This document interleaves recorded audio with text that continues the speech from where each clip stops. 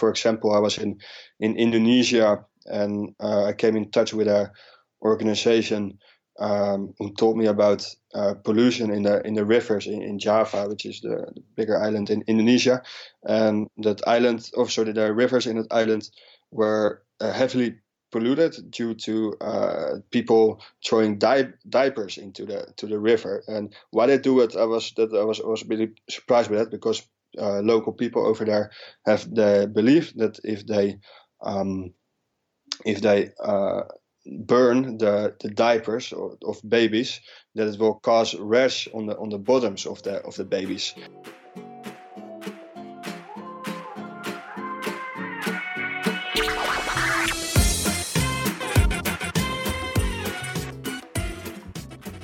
And that's right from the middle of today's episode. It's me, Karthik, and on this show, I try to make a sincere attempt at presenting conversations that are insightful and thought-provoking, and I really hope they nudge you to think in a direction that you've never, ever been so far. I'm really excited to be back inside your ears, and if this is the first time that you're listening to the show, I appreciate you tuning in, and please don't forget subscribing to the show from wherever you're listening to this right now. And if you're returning back to this podcast, I really appreciate you taking the time to do that. Thank you, and I really hope you enjoy this episode. But before we jump into today's episode, I want to talk really quick about last week's episode. In last week's episode, we had Spencer Lum. He's a photographer and copywriter and business coach. He's a serial entrepreneur and the founder of Extra Bold, a blog dedicated to helping entrepreneurs build meaningful businesses with rabid fans by learning to write addictive content. Now, if you did not listen to that episode, I really, really think you should do that right after you finish listening to this episode, because if you're someone who's actually creative, entrepreneurial, or a misfit, which obviously you are, you really want to learn the art of influencing others. Now, I don't mean this in a very negative way. It's in a positive way. We all do that as parents, as people, as humans. So don't forget to tune into that episode by heading over to designyourthinking.com/S2E31. That's season 2, episode 31 with Spencer Lum. All right, now it's time to get into today's episode. Our guest today is Weeby Walker. Here is a little something about Weeby really quick. On the 15th of March of 2016, Weeby, a Dutchman, left Amsterdam with his electric car that he calls the Blue Bandit as part of his project called Plug Me In. Without money in his pocket, it seemed like a challenging task to reach Sydney, his ultimate destination, on the other side of the world. But Weeby went on to ask help from the crowd. On his website, people could select their location on a map and support Weeby by offering him a meal, a place to sleep, or electricity to charge his car. Thousands of people signed up, and along the way, these offers would determine the route of Weeby's record-breaking journey. He drove from Amsterdam to Italy to turn around and drive all the way to the North Cape. Via the eastern parts of Europe, he continued southwards to Turkey, and thereafter he crossed the Middle East, India, and Southeast Asia. With every kilometer traveled, his message gained more strength. The Lone Ranger in the Blue Bandit is the living proof that sustainable mobility is possible. That was the message. I really wanted to bring him on to the show because of a couple of reasons. One is the fact that Weeby did something that not many of his age or any age would do. And second, he decided to do this for his college project, when typically other students would be looking to get a job or do something else. So, without further ado, please join me in welcoming Weeby Walker.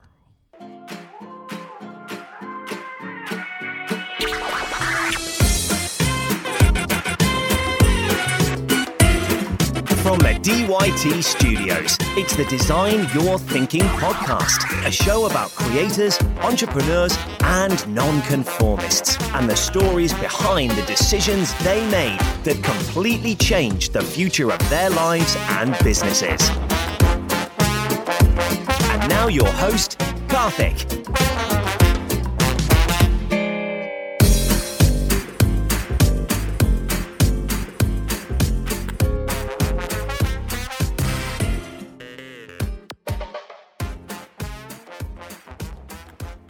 To kick off the conversation, I asked Weeby what the project is all about and how he actually would describe himself. So my project is called Plug Me In, and so the idea was that I wanted to travel from Amsterdam to Sydney to the other side of the world to prove the viability of electric cars. And to reach my destination, I asked for the help of people to get me there. So I set up with a friend of mine a website called plugmeinproject.com, and then on a map people could select their location and say like, you can come to my place to sleep here on our couch, or we will share a meal with you, or you can come here to charge up your car. And based on these offers, the route to Sydney eventually will be determined. So every week I would look on my map and see what offers were nearby. So when I started, I had about 180 offers, mostly from countries around the Netherlands. So when I started, that sent me in a few weeks to Italy. So I was already going south, like from Holland to Italy was south, so kind of on the right direction, so to say. But when I got to Sydney, to Italy, there were no more offers coming from south, but there were a lot of people from Scandinavia who said, why don't you come here to have a meal with us? So I thought, okay, I take the scenic route. So from Italy, I went all the way to the top of Scandinavia. Took me about 5 months, I believe. And from there, I thought like, now it's time to really head towards Australia. So from the North Cape, I went towards Asia to Eastern Europe, then crossed Iran and the Middle East, India and Southeast Asia, and eventually reached Australia in May last year. So I've been in Australia about a year before I reached Sydney, and with the goal to promote electric vehicles. So I thought, like, because there were a lot of prejudices about electric cars, people assume they're not reliable or you cannot cover long distances. So I wanted to prove that it can be done, and I thought like I really need to do something which really speaks to the imagination, which is driving all the way to the other side of the world to show that it can be done. And in the various countries I passed by, I wanted to show what's going on in the field of sustainability, so see what kind of environmental challenges there are, or innovative solutions or ideas to tackle the climate problem. So I engaged with a lot of sustainable initiatives, companies, NGOs, to talk about that, and producing a lot of videos about these interviews. And and besides that, I interviewed about over 100 companies from various countries I've been to. And how many supported this initiative? I have about 20 sponsors who are supporting me, and they're mainly supporting me with offering products or tools which I need for the trips. And so this whole idea from the trip actually started as my graduation project. I was studying events management at the University of Arts in Utrecht in the Netherlands. And then in the final year, I had the opportunity to graduate in what they call the Entrepreneurs Lab. So then you write your thesis about starting your own company or project in my case.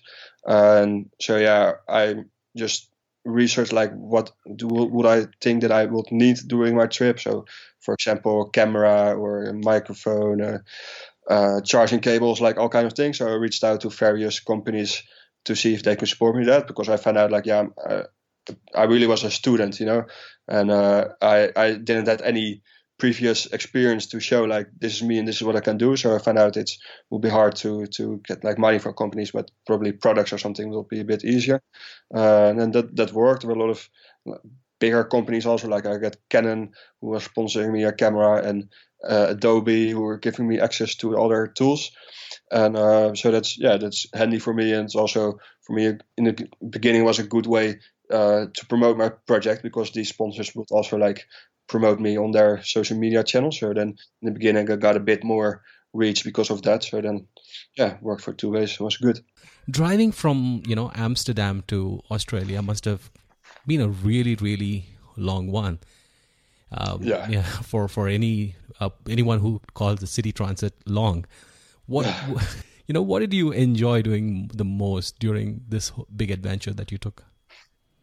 For me, it was more about like exploring cultures, meeting people, exploring different food, learning about cultures, religion, nature, and also about sustainability, of course. And that part has been the part that drives me, that really keeps me going. And besides that, try to raise awareness for electric mobility and sustainable initiatives around the world. The journey from Amsterdam to Sydney took Wiebe 1,190 days. That's roughly about 3 years and 2 or 3 months. Now, this journey was not a straightforward one, because he actually went from one country to the other, and he actually didn't have any of the arrangements done beforehand, including visas, places to stay, and so on and so forth. So the challenges were aplenty. I started this trip without money, and so it was my goal to drive from Amsterdam to literally the other side of the world, starting without money and relying on the kindness of other people, and just with the challenge to find a way to reach that. So obviously there have been some points that I needed a fair amount of money to be able to afford shipment over the oceans. Right. So I've been in Dubai for about 3 months, where I found a job. So I worked a bit to be able to afford the shipment to India. Wow. And later in Malaysia, I had the same challenge, because that was like the end of the mainland. So I had to gather some money to pay for the ferries to Indonesia, and eventually the shipment to Australia, which was going to be expensive. So also in Malaysia, I stayed for over 3 months actually to all kinds of jobs. And it was really, I really didn't have a hard deadline. So whenever I liked a place, then I stayed there 1 day, 2 days, sometimes 3 days, sometimes a bit more. And it was really like day by day. And sometimes there has been like weeks that I moved every day, but also various times that I stayed in a place a bit longer. Wow. I mean, how much of a deviation was it from your initial estimate in terms of completion? Well, double. Double? I estimated about a year and a half. But that was based on the most positive route. Like I calculated, like then I go every day. Right. And I didn't expect that there will be so many people who signed up, who signed up to host me. Right. But there were a lot, and there were a lot of people who contact me like, we want to show you this, or we want to do this and that with you. So I thought, I can rush this and go to Australia as fast as possible. But this is a thing that you do once in your life. Yeah. I thought that I can learn so much about this. So I thought I just try to enjoy this as much as possible, and that's why it took a bit over 3 years, and I'm still ongoing actually, because I also at the moment I'm in New Zealand still on this trip. It was also not in the initial plan, but now I ended up here. Wow. So it's still ongoing. Given the magnitude of this trip and the logistics involved, Wiebe was looking out for sponsors when he started off. Can you kind of give me a sense of who was your first sponsor that you pitched this idea to, and how did that go? So the very first one was a clothing company. Also they do a lot of sustainable clothing, so I also try to find sponsors who have sustainable projects. So you sent an email to them, to this clothing company. How did it go? I called them always. I email. I try to use like what will be my third choice or something like calling. You can make the most impact, and then you can choose your words and everything. And then they were instantly very enthusiastic about the idea, and then they would invite me for a talk, and they said, we you can count on us as it being your first sponsor. And how did you get the word out to get, as much as 180 people come forward and give you an offer to stay or have food? Yeah. So I really, it was also a bit my challenge to do it all with social media, right? Because that was my primary tool to get around. And so I created a video trailer. So in a short, 90 seconds video, I explained the concept of my journey. And I started posting that on Facebook groups or blogs about electric vehicles or sustainability. Okay. And there were especially the electric car drivers who were instantly very enthusiastic about what I was doing. So they started sharing that video or information about my project with their network. So that's in the beginning that I got a lot of traction in the EV scene and a lot of offers from the EV scene. And that's how it started. So 180 before I started, and also already there, from those 180 there were a few from even countries which were a bit farther away, like Mongolia, Australia, a few Thailand, and even someone from Baghdad in Iraq said, you come over here to charge up your car. And later when I was on my journey, what I mostly did is when I went to a new country, I would post on my Facebook page like, hey guys, next week I'm going to Norway, for example. Right. My goal is to go from the south to the most northern tip. I have 2 offers at the moment, but I need some more to make my ways. And then people will tag their friends like, hey, you live in Oslo, can you help this guy out? Or they will share this with their network. And that's how I mostly got new offers. And did you have a team to back you up? No. I did everything on my own. And so now currently I have about 1,800 offers from people from 45 different countries around the world, from literally every continent except for Antarctica. So that worked really well. And also in the beginning I thought that like media attention would also help with finding new people to host me. So try to find try to get some exposure in the media, which was a bit hard in the beginning. But once I got more into the journey, a bit more farther away, I tracked up a good amount of media attention. But I found out that having exposure in traditional media like newspapers or TV doesn't help me so much with getting new people to host me, or also didn't really help with getting more following. So I found out that it really had to get through my own network, or if there were other influencers or bloggers posting about me and asking people to sign up, that will help a lot. Can you give me a sense of what you learned? I mean, it's easy to talk about sustainability inside closed doors, right? I mean, we can go at length talking about it, but then you were actually taking an electric car, and like you said, you did not have money in your pocket, so you had to figure out a way to get money, and so that made you more conscious about the kind of money you spend on the travel, on electricity in this case. So can you give me a sense of what you've learned about sustainability as a topic in the journey that you've done so far? Yeah, a lot, and I think we can do a separate podcast about everything I learned, because it's a super wide topic which you can make so complicated as you want it to be. What I found interesting is that I discovered some topics which before I started the trip I had no idea that it exists. Like, for example, I was in Indonesia and I came in touch with an organization who told me about pollution in the rivers in Java, which is the bigger island in Indonesia.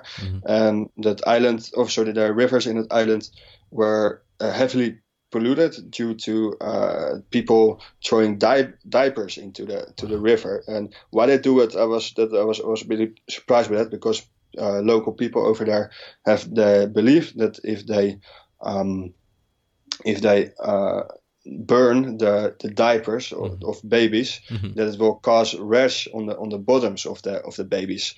Wow. So that's why they threw all the diapers into the river, about 1 million a day, which is insane. Wow. Causing the river to be heavily polluted and toxic also. So the fish in the river have become bisexual, for example. And that I found a really good example of something where we in the West would not think about. Yeah.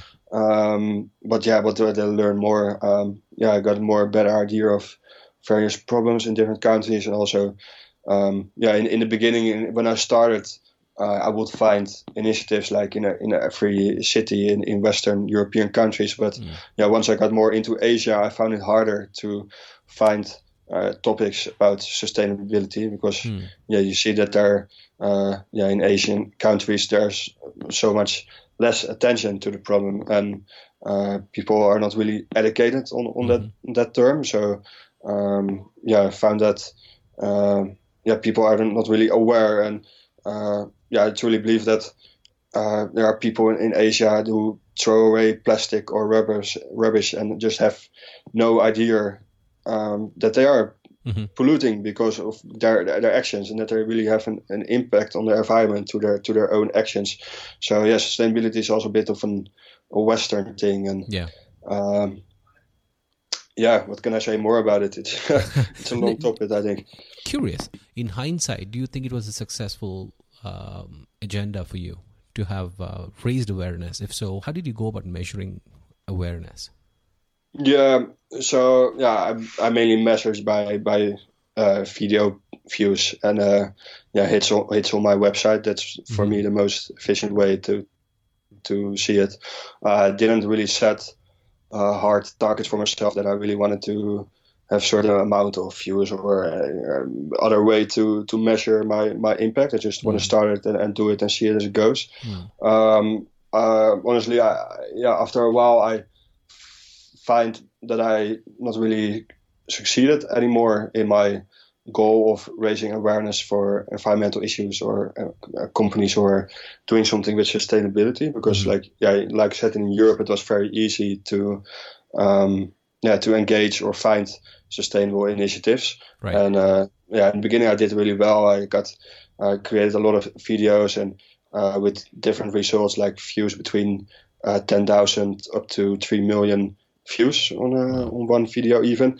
But then when I got to Asia, I found it harder to get in touch with these companies, and I could not give a lot of attention to it anymore. So that's why also I found that I was not really succeeding anymore, and it was becoming more of a trip instead of a project to raise awareness for sustainable initiatives.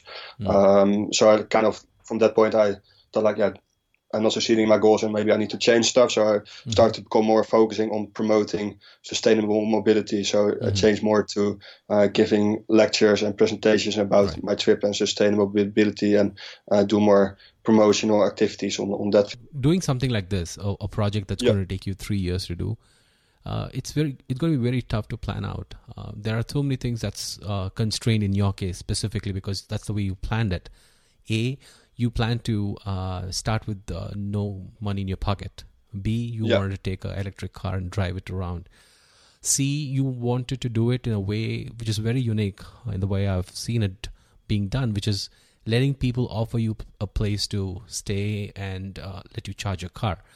All of this is uncertainties, right? I mean, how did you go about planning, taking it from an idea? I mean, it all sounds great on an idea. You put this on a PowerPoint presentation. It sounds great.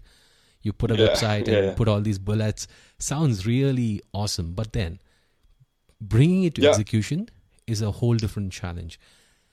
My question is, how did you move it from a PPT, a PowerPoint presentation, to the execution till the time you actually, your car was flagged off of the Netherlands, Amsterdam? Yeah, exactly. Okay. While organizing at a certain point, you reach a point that you think like, I'm ready to go, and the whole idea was actually to embrace this uncertainty, because I had a car, camera tools, and the idea to reach the other side of the world.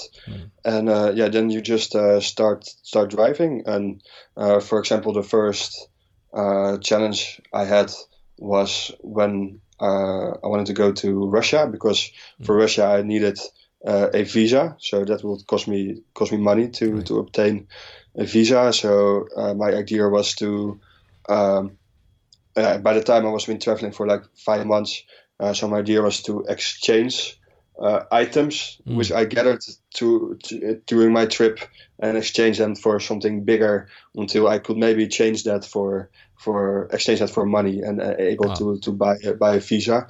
So I posted on my blog that I had the idea to do it, and with the coming host, I told him every time, like, hey, I want to share this with you, but I said, nah, we already read your blog. Here you got some money to to pay for your visa. And then I got to the embassy in Finland, in Helsinki, the Dutch embassy, and he said, oh, we went around with our head, and we also gathered some money from you. So here you can now you probably have enough money to buy your visa. And then I just kept going and going. Did you necessarily start off the project with sponsors, or did it happen along the way? I had a few sponsors before I started the trip. There were about 12, I believe, and so all companies who supported me with products or tools. And once I got further, like when I reached Dubai, that I got a big challenge, because I needed to ship the car to India, because from Dubai I could not continue by land. And after India, I needed to travel through Myanmar and Thailand. And for those two countries, if you travel through there with your own vehicle, then you're mandatory to have a guide with you. So that would cost me also a lot of money. Then I found a job in Dubai. Worked for a bit over 2 months for a company who were also organizing a road trip with electric cars to promote sustainable mobility. So that was a really good match. And by the time also I gathered some more media attention, and there was one headline in a newspaper saying, like, Dutch guy is stuck in Dubai with this electric car, wants to continue to India. And then there was a logistics company who read that article, and they contacted me. They said, hey, we saw in the newspaper, we want to ship your car to India. So that was really cool. And also got a sponsorship with a local bank who also gave me some money, so I could afford those trips to Myanmar and Thailand. And so slowly we went further and further and further, and eventually reached all the way to the other side of the world with help of people, companies, and a lot of other stuff that helped me out.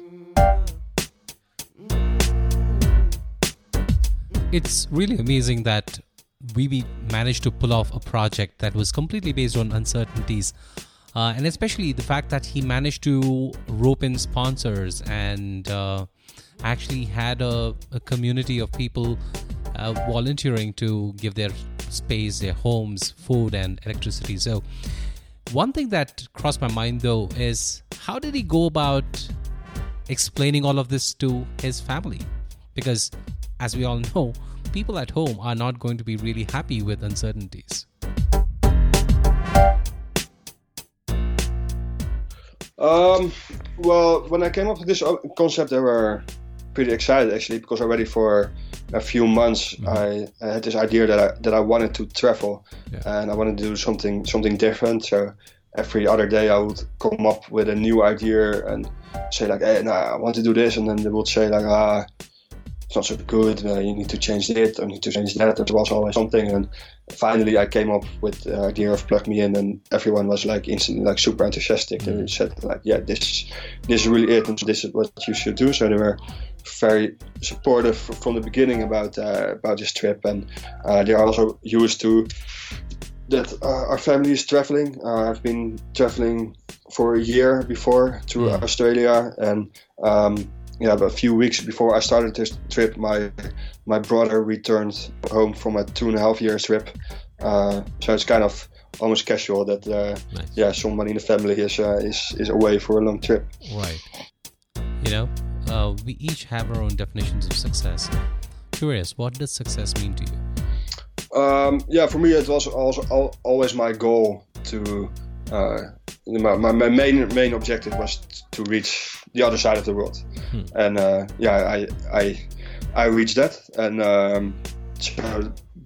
I think that's why I completed my objective. So then I could say I'm successful in that. But then I wanted to create awareness for sustainability and electric mobility, and I made for that I set up some targets, and I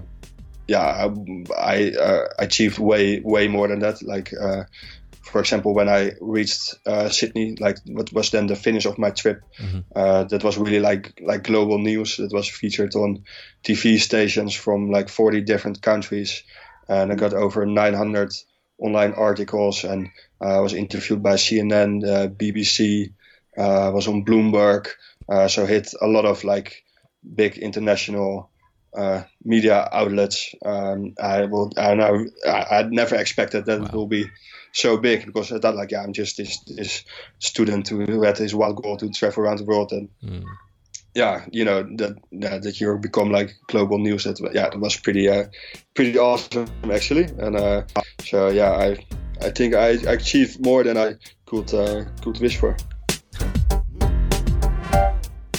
When success starts to happen, and when it starts to happen at a very young age, like how it happened to VB, it's so easy for him to have gotten a little carried away and let the success got the better of him. So I was curious how he managed that.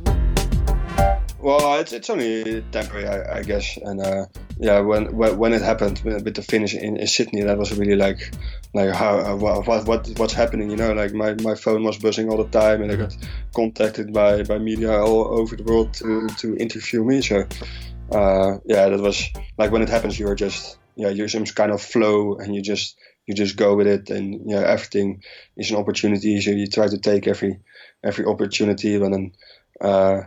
I was definitely proud, of course, when it happened, but I already see now like that it's been about 2 months ago now that I reached that, and now it's getting already a bit less with the media attention. So and so I think it's always like right, and that was good also. It doesn't need to be more than that, or for that it goes on for forever, because I really don't want to be like a super famous person or something. I really would not like that. So I think it's good, and I hope to stay. Hope to have kept my humility, or to have to stay humble because of this. What have been the most defining moments of your life and career so far? I always like, I just always kind of let creativity like guide me throughout my life actually, and just like I think everything happens for a reason. So before I started this university, so before I started this new study at the University of Arts, I was studying. Before that, I did another study, and I quit that, and it was because I had a bad year. My parents were in a divorce, and there were also some other personal issues why I really felt bad, and I was getting in depression and everything. So I quit my study, and then I thought like, fuck it all, and I take my bag and I go to Australia for a year to backpack, and I just took a year off to have for myself and to do something different. And that's why during that trip I read a lot of books about other travelers who traveled around the world in a unique or different way, and that was really the moment that I thought like, once in my life I wanted to do something similar like that, but I had no idea how or what or when that would happen. And then when I returned back to the Netherlands, I started this study at the University of Arts, and those were kind of all the pieces came together for this trip. So it's been kind of a natural process that I ended up here actually. That's nice. So so yeah, both like on personal and on professional level that guided me to this point. Yeah, if we're more talking about the journey itself, so the past 2 years, it's actually been the road trip to India actually. What I found fascinating, because it was really, when people ask me like what has been the most challenging situation, I always reply the trip to India, because there happened a lot. There were a lot of mechanical or issues with the car. So it started very simple with a broken spring and on my car, and I went to the local Volkswagen workshop in Kolkata, showed the car, and they said like, yeah, sorry, we don't have this type of car in India, so we cannot replace it. So they just welded the spring, and they said like, yeah, if it happens again, then you just need to weld it again, and good luck with it. So I continued. I wanted to cut through Bangladesh, but there they didn't allow my car to enter the country. So I had to drive around Bangladesh through northeast India, and there I got a flat tire. Wow. And I replaced the tire, drove to the next town where I had a host, and we would go to the workshop to inspect the car, and then we found out that the rubber bushings in the lower arms of the car were completely worn out, and so I could not continue driving. Then at the same workshop we tried to charge the car, but there was a short circuit, and then the charger in my car exploded, so I couldn't charge my car anymore. So now we needed to transport the car to the next town, which was Guwahati, and but there was we were a very small place, and there was not really a recovery truck or something. So eventually we found a local guy with a truck who wanted to transport the car to the next town, but it was very hard to get the car already into the truck. So there was an excavated hill, and they reversed the truck to that excavated hill and then kind of pushed the car into the truck. But then we got to that city. They said like, sure, how do you want to offload the car? So they didn't have any tools with them to offload the car from the truck, and that was kind of challenging, because it was not that high. But how do you get the car back to the ground? So we had to find a solution for that. And so first I found a warehouse, and I thought we can drive it into the warehouse, and then maybe with the recovery truck from the warehouse back to the streets, but that didn't work. But it was really a funny moment, because it showed how many people were involved and wanted to help me out. So there were some local bloggers who started a Facebook live video and talking with me about the problems I encountered at that moment. So there were a lot of locals who replied like, yeah, you can stay at my place, or we can bring you some food, or tomorrow we come to you to help you find a solution to offload the car. And also when I posted about this on my Facebook page about this problem, there were some guys who even sent in technical drawings with like calculations about in which angle I needed to place like barriers to the warehouse to get that car back to the street. And eventually that didn't work, because there were problems with that barrier. And eventually the solution was that we found a train station where we could load the car from the truck onto the platform, and from the platform back to the street. But that was like, from the moment that we arrived in the city until it was driving again, took like 75 hours. And that 75 hours like completely stressed out, of course. And there was also a fight against the clock, because the date of entry for the Myanmar trip was set. And if I did not make that, I had to make a lot of extra cost and everything. So it was very stressful. But once I got through that, and I saw that I get so many help from everyone, like Indian people and people online, I thought like, I will definitely make it now to Australia also. And after that, I had once more a problem, but that was also easily solved. So that really gave me hope and good feeling that I would make it with my trip on my own, or with the help of other people. If someone who's listening to this right now, is thinking of doing something like this, it need not be a car, it can be a bike perhaps, or just walking. What are the three things that you think they should focus on when it comes to marketing their work? Because we all know that marketing is the most ignored part of any adventure. So definitely. What I think is just you need to have a good storyline and just a unique concept that has that brings up some empathy. And I don't think you really need to put a lot of focus on making it very attractive. I find it personally very important because I really like photography and videography, and also do a lot of videos which I want to edit neatly and really want to make it professional. But you don't need to do that. Like, if you have a good story, it doesn't. If you have a good story and you're able to bring it over to your audience, then your audience doesn't really care if the audio is not right, or if there's a flickering in the image. Right. Like, people will understand that you're on a journey, and if your story is good, people will forgive you those flaws. And often, it's funny that sometimes, like, often I get more traction on a selfie which I quickly take instead of a photo which I spend 30 minutes on to edit that or something. Right.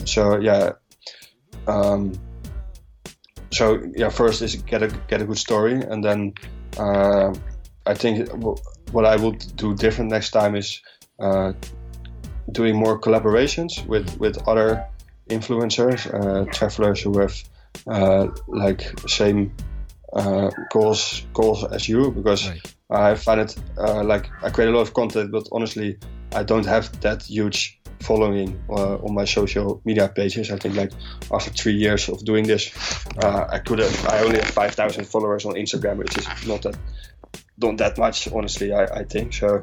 And it's also very hard to spread your message, I think. So really finding collaborations with other influencers will help a lot in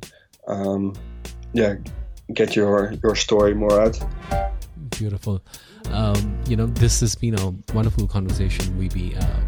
I saw that sometime back, which is April 7th, you completed this trip at Sydney in front of Opera House.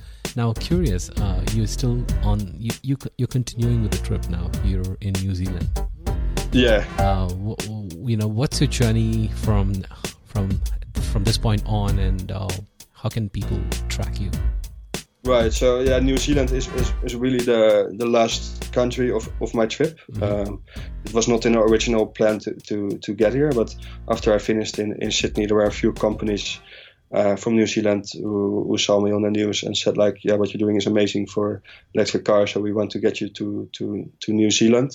And for me that made perfect sense, because it was always my idea to reach the other side of the world in an electric car, so New Zealand was even further than Australia. So I was really happy to get there. But also after I reached Sydney, there was so much energy released from my body. It's really, I felt like mission is accomplished and I achieved it. And so all of us, I really need to recharge myself a bit to make that next leg to New Zealand. And I also felt that I'm really up for a new challenge, that I want to do something different now. So after New Zealand, I'm going back home and find myself another challenge.